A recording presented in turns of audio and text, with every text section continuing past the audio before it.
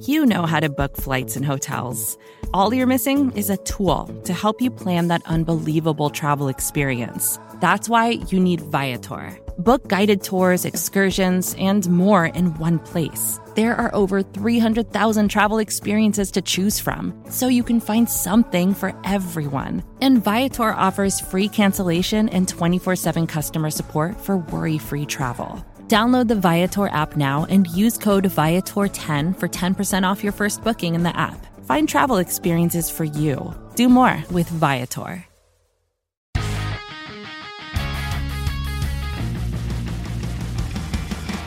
Happy Thursday, Cowboys Nation, and welcome to another episode of Dallas Cowboys Daily here on the Blog and the Boys podcast network. I'm your host, Jess Navarez, and you may or may not be listening to the voice of the Blog and the Boys Roundtable champion for the week. So, hello, good morning, everyone. The Dallas Cowboys have their practice squad set for now, so let's get into it and let's talk about that. Today is Thursday, September 1st. Happy first day of September, everyone, and happy Thursday. And I don't know about you, but I just so happen to think that people born in September are the most elite people. And no, I'm not being biased just because my birthday's in September. No, not by any means. But any fellow Virgos feel like they're celebrating their birthdays all month? Because, I know I am, so tweet me and let me know when your birthday is if it is in September. That's at @JessNavarez_ on Twitter. Anyways, the Cowboys officially made their 16-man practice squad, so let's talk all about it. Let's get into it, my friends. Starting off with some good news and a sigh of relief before we got into seeing who was officially signed to that practice squad, as none of the Cowboys players that were waived were claimed by other NFL teams, and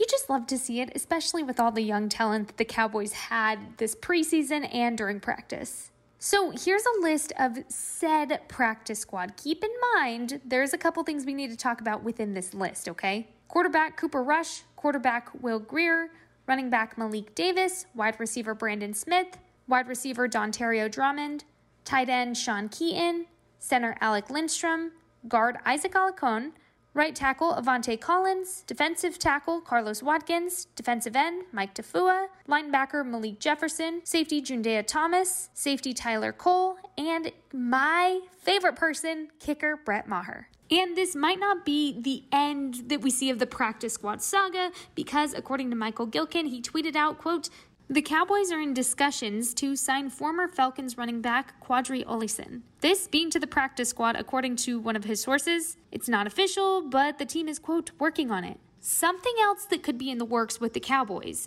again, according to Michael Gilkin, is that the Cowboys could sign left tackle Jason Peters to the practice squad. And if they sign both Peters and Olison, this would complete their 17-man group. Something to note about Peters, and again, this is according to Michael Gilkin, he could theoretically begin on the practice squad and then do a ramp up kind of like Anthony Barr did when he came into camp. And of course, as we know, some of these players are going to continue to move on to the 53-man roster once those roster manipulations do happen, like we discussed yesterday. We even saw a little bit of that come into play on Wednesday. Michael Gilkin, once again, great source by the way, tweeting out that as expected, the Cowboys are re-signing CJ Goodwin and Jake McQuaid to that 53-man roster, with Tyron Smith and James Washington being put on IR. This means that both Smith and Washington will be eligible for an in-season return. So switching gears now, we also heard from Mike McCarthy for the first time since the initial roster came out. So here's the highlights of what he had to say. Naturally, I think we already knew what the first question would be, and he was asked about Tyler Smith,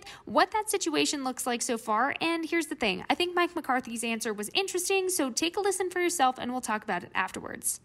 Contrary to how we normally operate, I'd like to defer on our starting lineup.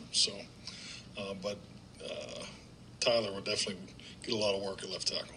His answer obviously not as direct as both Steven and Jerry when they talked about Tyler being the starting left tackle. And I low-key respect Mike McCarthy for not outright saying this, because why would he? It's the start of the regular season. The Bucs don't need to know it, even though the writing is on the wall anyways. Mike McCarthy also breaking down what the team worked on Wednesday, making sure to mention that he believes it's important to focus where the reps are going right now. Take a listen. The point I'm making is the reps are so critical.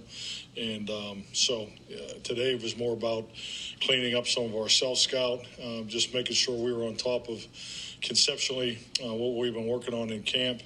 But we also, I think it was obvious we spent a bunch of time on Tampa too. So switching gears now to Jordan Lewis, who, if you remember correctly, had a hamstring injury during one of the joint practices with the Chargers. Here's what Mike McCarthy said about him returning, and just a heads up, it is encouraging. So, I mean, the goal was for him to be with Britt today and tomorrow. And the goal is to, hopefully get him out there Monday. So you absolutely love to hear that. And still no estimated timeline for Michael Gallup's return, but here is what Mike McCarthy said about his rehab overall. Looks excellent. He's getting close. He's hit every target. His rehab's gone very smooth. So we're just staying on the plan. And but yeah, I mean, I don't have anything to. He's still working with Britt in the rehab group. You already know I have to put the plug in for my fellow BTVers, so if you're wanting even more Cowboys content, we got you covered. Today, you can expect a new episode of The Ocho with RJ Ochoa to drop, as well as a new episode of Riled Up with Roy White and Tom Ryle. Make sure to subscribe to the Blog and the Boys Podcast Network wherever you listen to your podcasts so you never miss an episode. While you're at it, make sure to leave a review and give us all 5 stars with that rating. To keep up with all things Blog and the Boys, you can give us a follow on Twitter, Instagram, or TikTok, give us a like on Facebook, or hit that subscribe button on YouTube. Better yet, just go do all of that. And of course, I can't end this episode without your daily reminder that we are only 10 days away from some Sunday night football with the Cowboys and Bucks playing at AT&T Stadium. I am stoked. I cannot believe how close it is, everybody. We are almost there. Final push, all 10 fingers, everybody. We got this. And that's all I have for you today, my friends, but I'll be back tomorrow with even more Dallas Cowboys Daily. I hope you have a great rest of your Thursday. Go kill it today, treat yourself, be kind, and remember, I always believe in you, and of course, the Dallas Cowboys. I'll talk to you tomorrow, Cowboys Nation.